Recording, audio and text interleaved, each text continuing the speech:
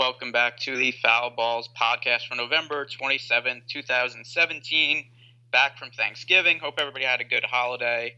I had some fun family time, especially today on Sunday, where I got to spend all Sunday afternoon at a brunch for my grandparents' 65th anniversary, amongst the most bored I've ever been in my entire life. But for basketball tonight, I think we have a pretty interesting 8-game slate. We have a lot of injuries. And there are a lot of injuries that we saw recently, so we kind of know what to expect. We just don't know as of now who's going to be in or who's going to be out. But we'll kind of walk through some of those scenarios, and we have a pretty good idea of what the minutes and kind of usage breakdown is going to be for some of these teams should guys sit out. So first game on the slate, Orlando Magic at the Indiana Pacers. The injury news for this game, Victor Oladipo is questionable with a knee injury, and he had to sit out last game because of the knee injury. From the Orlando side of the game, this is an overall plus matchup for them. The Pacers have not been a great defensive team. This should be a high-scoring game. Both teams played at a pretty fast pace. Alfred Payton at 6,400. Too much variance to play in cash games. He's been really up and down this year, but at 6,400, ton of upside. He's actually scored over 40 fantasy points in 2 of his last 3 games, which is somewhat significant because he was coming back from a hamstring injury and he was kind of limited a little bit. So we've seen him put up some of that upside more frequently now that he's back from the injury. And then also Aaron Gordon at 7,400 and Nikola Vucevic at 7,300. I think they're both in play in this matchup. From the Indiana side of the game, like I said, Victor Oladipo, knee injury, questionable to play. If he isn't able to go, usage bump for Miles Turner. He hasn't been great this year. He has flashed upside, and he is somebody who overall I really like as a player.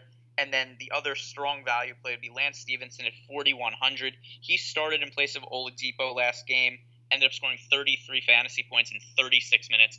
36 minutes is a ton of playing time for somebody who's priced at 4,100.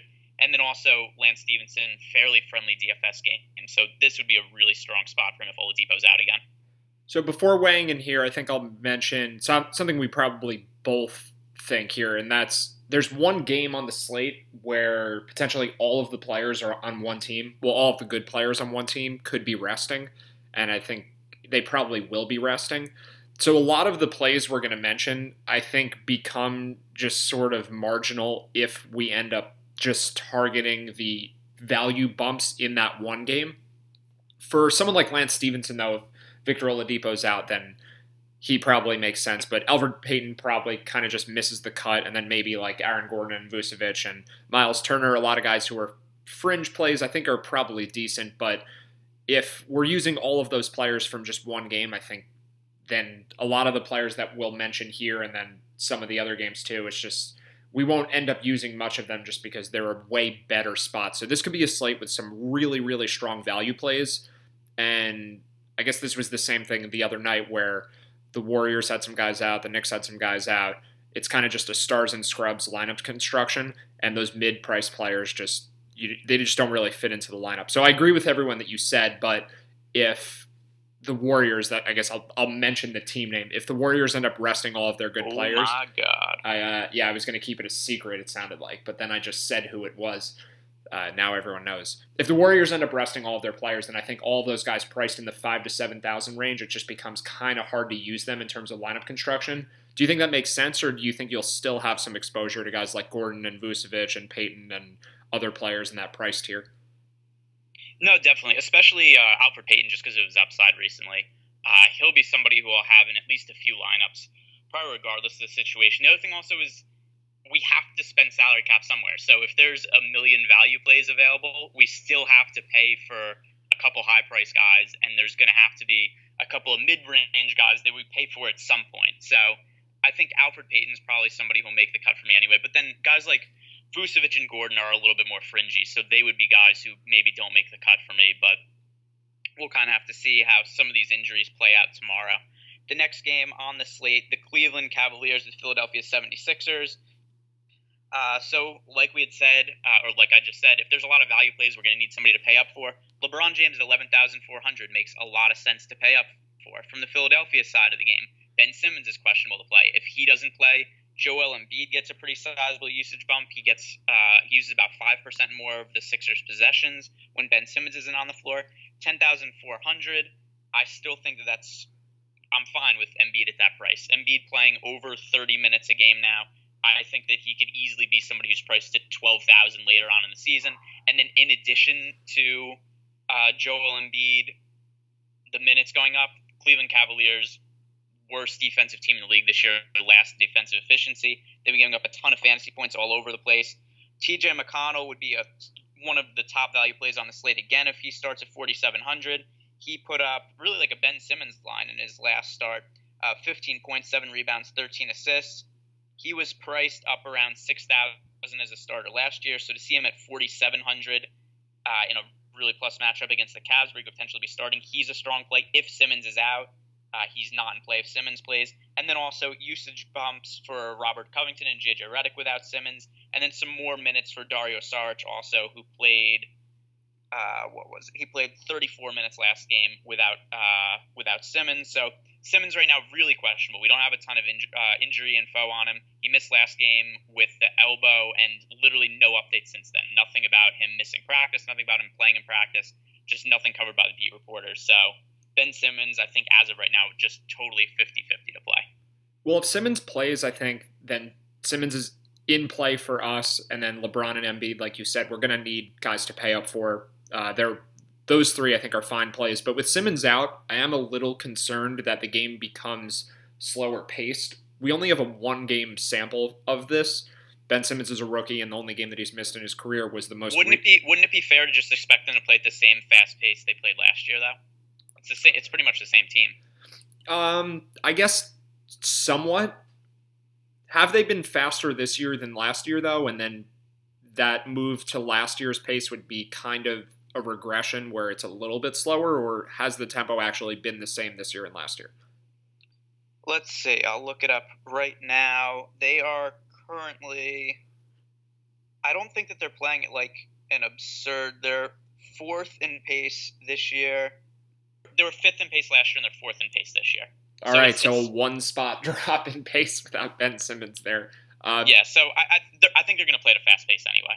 Yeah, I definitely was saying they'd still play fast, but I was worried about a drop-off maybe to outside the top 10. It sounds like that's not really an issue, or it's not even true to say anyway. So forgetting that point, yeah, the cheaper guys that would fill in for Simmons, like Redick and McConnell, those are obvious value plays in that scenario.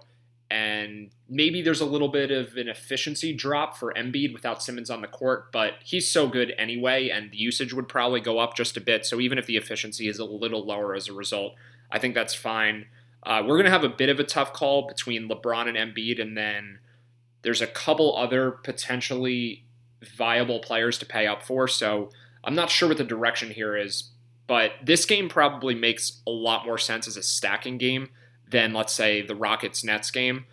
So for that reason, probably that reason alone, I think I'm more inclined to play LeBron and Embiid. Actually, secondary reason, Rockets blowout risk. There's not really any blowout risk in this Cavs-Sixers game. So yeah, for all those reasons, I think we'll probably both be using a lot of LeBron and Embiid if it's a situation where there are a lot of cheap value plays and you need to pay out for more than one very expensive player. Yeah, definitely. And then one of the other reasons that the LeBron-Embiid combination would really make sense to pay up for, or LeBron-Simmons, let's say that a bunch of those Warriors players are out, we need somewhere to spend the money. It makes sense to combine two of the stars from this game just because they'd have a little bit of extra correlation. Maybe the game goes to overtime. Maybe it's a game that's just ridiculously up pace and it's like a 125-120 game. That's just more possessions, be more points for all those guys involved. So a little bit more positive correlation, especially for GPPs. That would be a good situation to be in. Should you look for two studs to pay up for? I think it makes sense to pick two guys from this game. Next game, the Portland Trailblazers at the New York Knicks. From the Portland side of the game, I mean, Lillard is fine, like McCollum's fine, but once again, there's just going to be better plays on the slate. From the Knicks side of the game, Kristaps Porzingis is questionable, Enes Kanter is questionable. Porzingis seems to be trending towards playing. Enes Kanter said that he's going to give it a go, one of my favorite injury updates that we get in basketball. So it looks like they're going to play. Nothing official yet. If they do happen to sit, then it's going to be another cock game, another strong spot for him. His price is at, I don't think it really went up too much. I think one of the things that's weird is DraftKings usually really prices up the value guys after they get one start, and none of them really moved too much for this slate. So Yeah, Kyle O'Quinn's 4,000 after being 3,500 before. So Kyle O'Quinn, plenty of upside still at 4,000. He scored 50 fantasy points in his last game. Almost all of them came in the second half. He had 5 fantasy points at halftime last game, or 6 fantasy points, and scored 45 in the second half. So a ton of upside for Kyle O'Quinn, a ton of downside too, because you just never know what's going to happen with him. He gets into foul trouble a lot. Sometimes, if let's say Porzingis plays but Kanter sits, we could have a situation where the Knicks just decide to play Porzingis at center and Kanter gets squeezed out of the rotation. That's what happened against the Hawks the other night. The other thing also is if Porzingis and Kanter are both out, which I'm going to say again I don't think is likely, Michael Beasley started last game and had a really big game. He's still pretty cheap, so he would be a good value option if both those guys are out. Yeah, I think I just agree with what you're saying here. It's a fairly uninteresting game if Porzingis and Kanter both play, and then if they sit, it's really just O'Quinn and Beasley. Yeah, the Blazers side, I think everyone's just priced pretty fairly, and then again, we have that Warriors situation where I think our focus will be pretty narrow here if the rest plays out the way we think it will. So probably just avoid this game unless the Knicks end up having those injured players miss the game. But it does sound like Porzingis and Kanter will be in. Okay, so we have Pistons versus Celtics next. From the Pistons side of the game, I think that Andre Drummond, he's been priced a little bit down to 8,400. That's actually the cheapest that he's been in about 3 weeks. And Drummond has scored over 40 fantasy points in almost every single game this year. So I think that he's somebody who makes sense to pay up for at 8,400. I think that he's an okay play.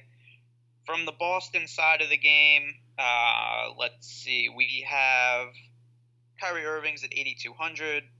Al Horford, 6,900. Here's the issue again, is just a lot of these guys, I think that they're fair prices.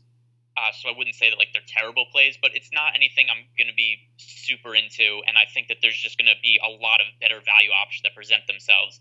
And I'd rather pay up for, like a LeBron or an Embiid than go to like Kyrie Irving, especially because of how low the game total is for this. The Pistons and Celtics have both been decent defensive teams that play pretty slow paces. Well, I think Drummond could be particularly contrarian, and the fact that both teams are good defensively doesn't really impact him. As a player who gets a lot of his stats from rebounds and blocks, I guess the slow pace hurts him, but the lack of scoring actually might help him because there's more rebounds to get. So I think Drummond's viable, but yeah, I probably agree with you that paying up for some more expensive guys is mostly going to be the way to go, but I do think Drummond, if I had to pick a player to use from this game, that's probably where I'd go. All right, so the next game on the slate, Nets, Rockets. This game has a really high point total, but the issue is this game is just very likely to be a blowout, so really can't roster any of these guys in cash games. There's nobody who I really think is a strong side from the Nets side of the game. From the Rockets, if you're looking for somebody to pay up for, James Harden, 11,800. I think it's doable, but I just prefer the guys like Embiid and LeBron just because that game is so much more likely to be competitive. The spot for Harden is ridiculous. The Nets have a terrible defense. They play at a really fast pace, but the Rockets are 16-point favorites. They've won their game since Chris Paul has come back. They're winning by an average margin of like 30 points. They haven't played the toughest competition, but this isn't the toughest competition either. Then Chris Paul at 7,900. The one reason that I do think Chris Paul could be a somewhat interesting play is because his price is still down because his minutes have been limited so far. But if you look at his minutes per game, 20 minutes, 24 minutes, 27 minutes, 30 minutes, so it stands to reason that we're going to see his minutes go up a little bit more for this game, assuming that it isn't like a 70-point game by halftime. But we could see Chris Paul play 32 to 34 minutes, and if that's the case, 7,900 is just too cheap of a price for him. So Harden and Paul, okay GPP options, but I wouldn't use them in cash games at all. Well, of those two guys, I think I prefer Chris Paul, mostly because if you're going to pay up for Harden, I'd rather pay up for LeBron or Embiid. But the minutes thing on Chris Paul makes sense, and there is some upside there. Even if it is a blowout, his minutes probably aren't even that affected by the blowout. He's maybe only been playing a few minutes on average in fourth quarters anyway. So if he is expected to play 30 minutes and then there's a blowout and he only gets, let's say, 27 minutes, it's not really impacting him as much as someone like James Harden, who probably was going to play the entire fourth quarter. So if you're worried about the blowout, I think Chris Paul is safer. But from the Nets side, if Allen Crabbe and or Rondae Hollis-Jefferson miss the game, there could be a potential bump to a lot of other Nets players. And I think I'm off almost all of them. Spencer Dinwiddie's actually priced up to 7,300 now, which I'm just seeing, which is pretty insane for him. He was, I think, in the 3,000s to start the year, and even as a starter has been nowhere close to that. But Karis LeVert has been basically the same price all year. He's at 4,300. So if Allen Crabbe and Rondae Hollis-Jefferson both don't play, it would seem like LeVert has to play 35 plus minutes, right? I mean, will the Nets still just play everyone 24 to 30 minutes and not give LeVert extra run, or do you think he actually could end up playing most of the game?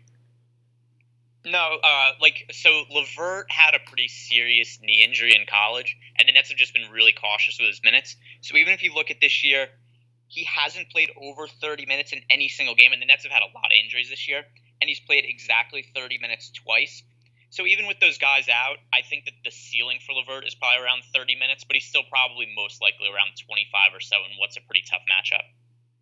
All right, I think that's fair. His usage should be up with those guys both out, so I'd still probably consider him in that situation. But yeah, that certainly caps his upside. And also, have to mention this again, there are probably other players in a similar price tier that will like more, so I guess we should just move on and get to those. All right, so the Dallas Mavericks and the San Antonio Spurs. I think this is another game that's fairly likely blowout situation.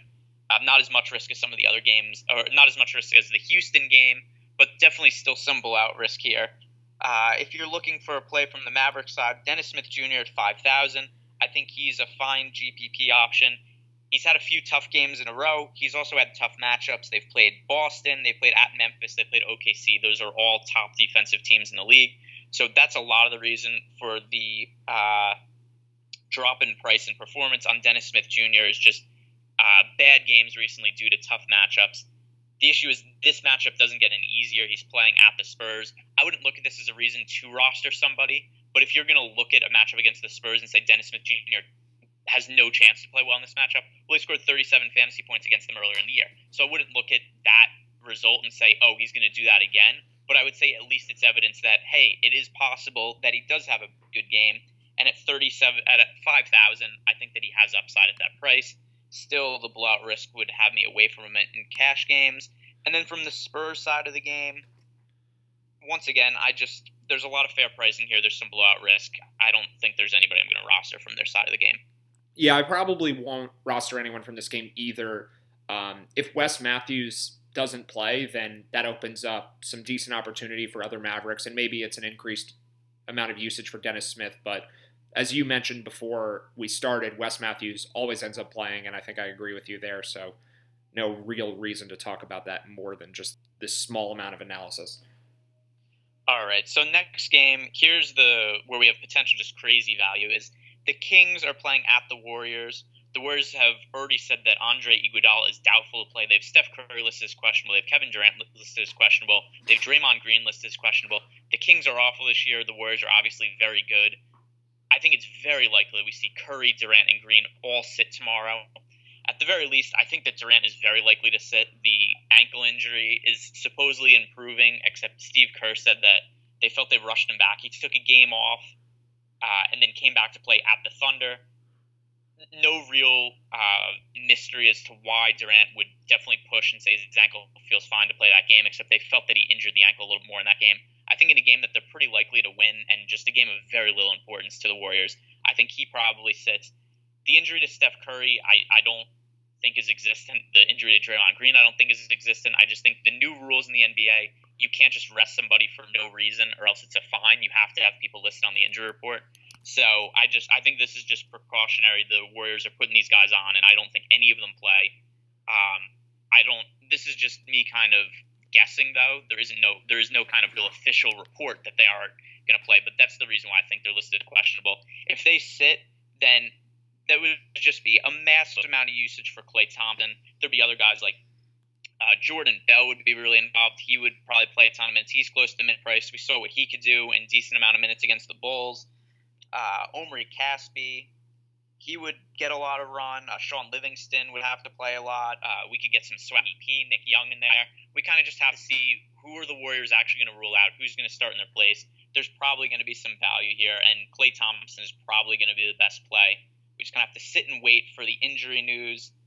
And what is Caspi at 3,800? So I think the two guys who I feel safest saying are good plays right now, Klay Thompson and Omri Caspi are going to be good plays tomorrow, and then we'll see what else happens. For Klay Thompson, he's going to be the highest owned player in both cash and GPPs by a mile if he's the only regular starter that's still playing. But I feel like you kind of just have to roster him anyway. He should obliterate his value unless the game's a blowout at halftime. The thing I'm curious about, though. By the way, the other game, I'm not sure if you were playing the slate, so you might not know, but there was a night where Kevin Durant and Draymond Green both rested. The Warriors beat the Bulls by 50 points that night. Klay Thompson and Steph Curry both came out halfway through the third quarter. They each played 2.5 quarters, and both of them easily hit value, even in 2.5 quarters. Well, you sort of just answered. That wasn't the direction I was going, if Klay Thompson could hit value in half the game. But what I was going to say is that Klay Thompson's normal rotation, it has him playing the beginning of the fourth quarter. So for whatever reason, the way the Warriors stagger their minutes, Thompson, and then I guess it's either Green or Durant, but it's always Thompson as the only starter that kind of just is consistently in this role, will end up playing the first portion of the fourth quarter, sitting out the mid part of the fourth quarter, and then coming back in the game late.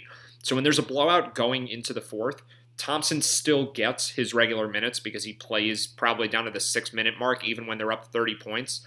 I guess maybe that doesn't happen, though, when Durant and Green are out. That won't be the same when everybody rests, though. Right, that's the problem. Resting, they're just going to play Klay Thompson a ton of minutes, and then he'll just come out if the game becomes a blowout. Because when they had guys resting the last couple games that were blowouts, Klay Thompson played 25 minutes and 28 minutes, but it was still in 25 minutes he was able to hit value.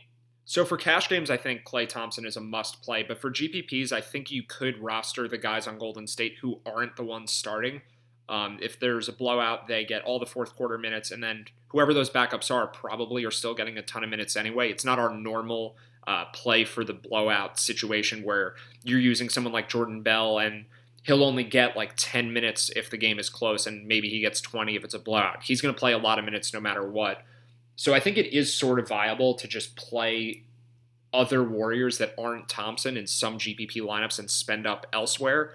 And the other thing is that makes this hard. For stacking this game, there's just no one that either of us are probably comfortable with using from the Sacramento side.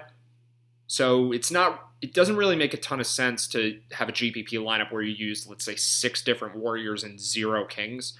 And if you're not going to roster any Kings, I think it probably is a better idea to just use a few Warriors guys, and then you're not really benefiting from taking the risk that the game stays close if you're not using anyone from the Sacramento side, I guess is what I'm saying. So would you use any Kings, or you think it makes sense to just use the really, really good value plays on the Warriors and then stay away from that Sacramento side?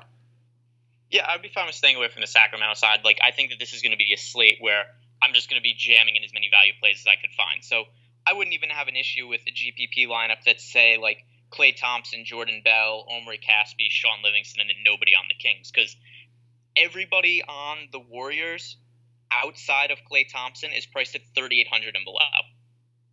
And it's not like you need the game to stay close for them to hit value, even in a blowout where maybe someone like Sean Livingston doesn't even play the fourth quarter. He's cheap enough that it's not really a big deal anyway. He is playing probably twice as many minutes as usual. If Sean Livingston 10 points and 5 assists, he gets value. Right, and if none of the starters are playing, that should be fairly easy for him to do in probably even half the game.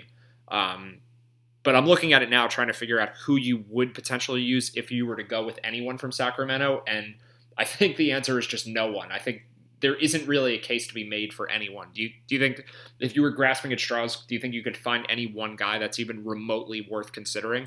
Because the other thing is the Warriors probably play a lot slower too, so with all their starters out, it actually probably hurts the Sacramento guys aside from just the blowout risk. Well, I definitely don't think it hurts them, because the Warriors were number 1 in defensive efficiency last year, and with all of those guys out, they're probably a bottom 5 defense team. So I think the expected points per possession make up for whatever 4 or 5 less possessions would be in the game. The issue is just from the Kings side of the game, who's going to play minutes? I have no clue. Like, sometimes Willie Cauley-Stein plays a bunch of minutes, sometimes George Hill does, but there's no rhyme or reason to it. Just one day Dave Yeager says, hey, George Hill's playing 30 minutes tonight, and the next day, hey, George Hill's playing 22 minutes. It's impossible to predict. Right, I guess you could just guess which guy it is, but that's all you'd be doing is just guessing. Yeah, I mean, I'm going to say that it's very likely there's going to be a couple guys on the Kings that have good games, but I think there's other spots where it's also very likely that people are going to have good games, and it's much easier to figure out who those guys are. So I think it's a more profitable strategy to just target the guys who I know are definitely good values as opposed to guys who might be good values.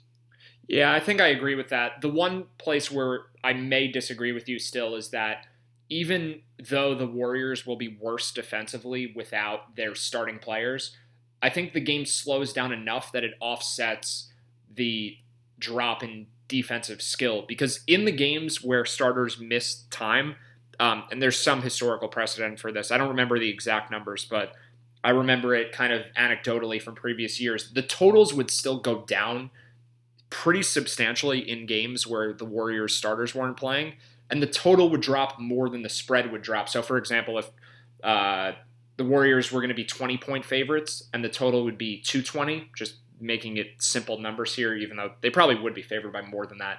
But if, let's say the Warriors would be minus 20 with a 220 total fully healthy at home against Sacramento, without all of their starters playing, maybe they'll only be 12-point favorites, but the total will drop more than those same 8 points that the spread dropped. I think the total would then drop to like 205 or something. And I guess that's really all the evidence I have for why them playing actually hurts the Kings' scoring.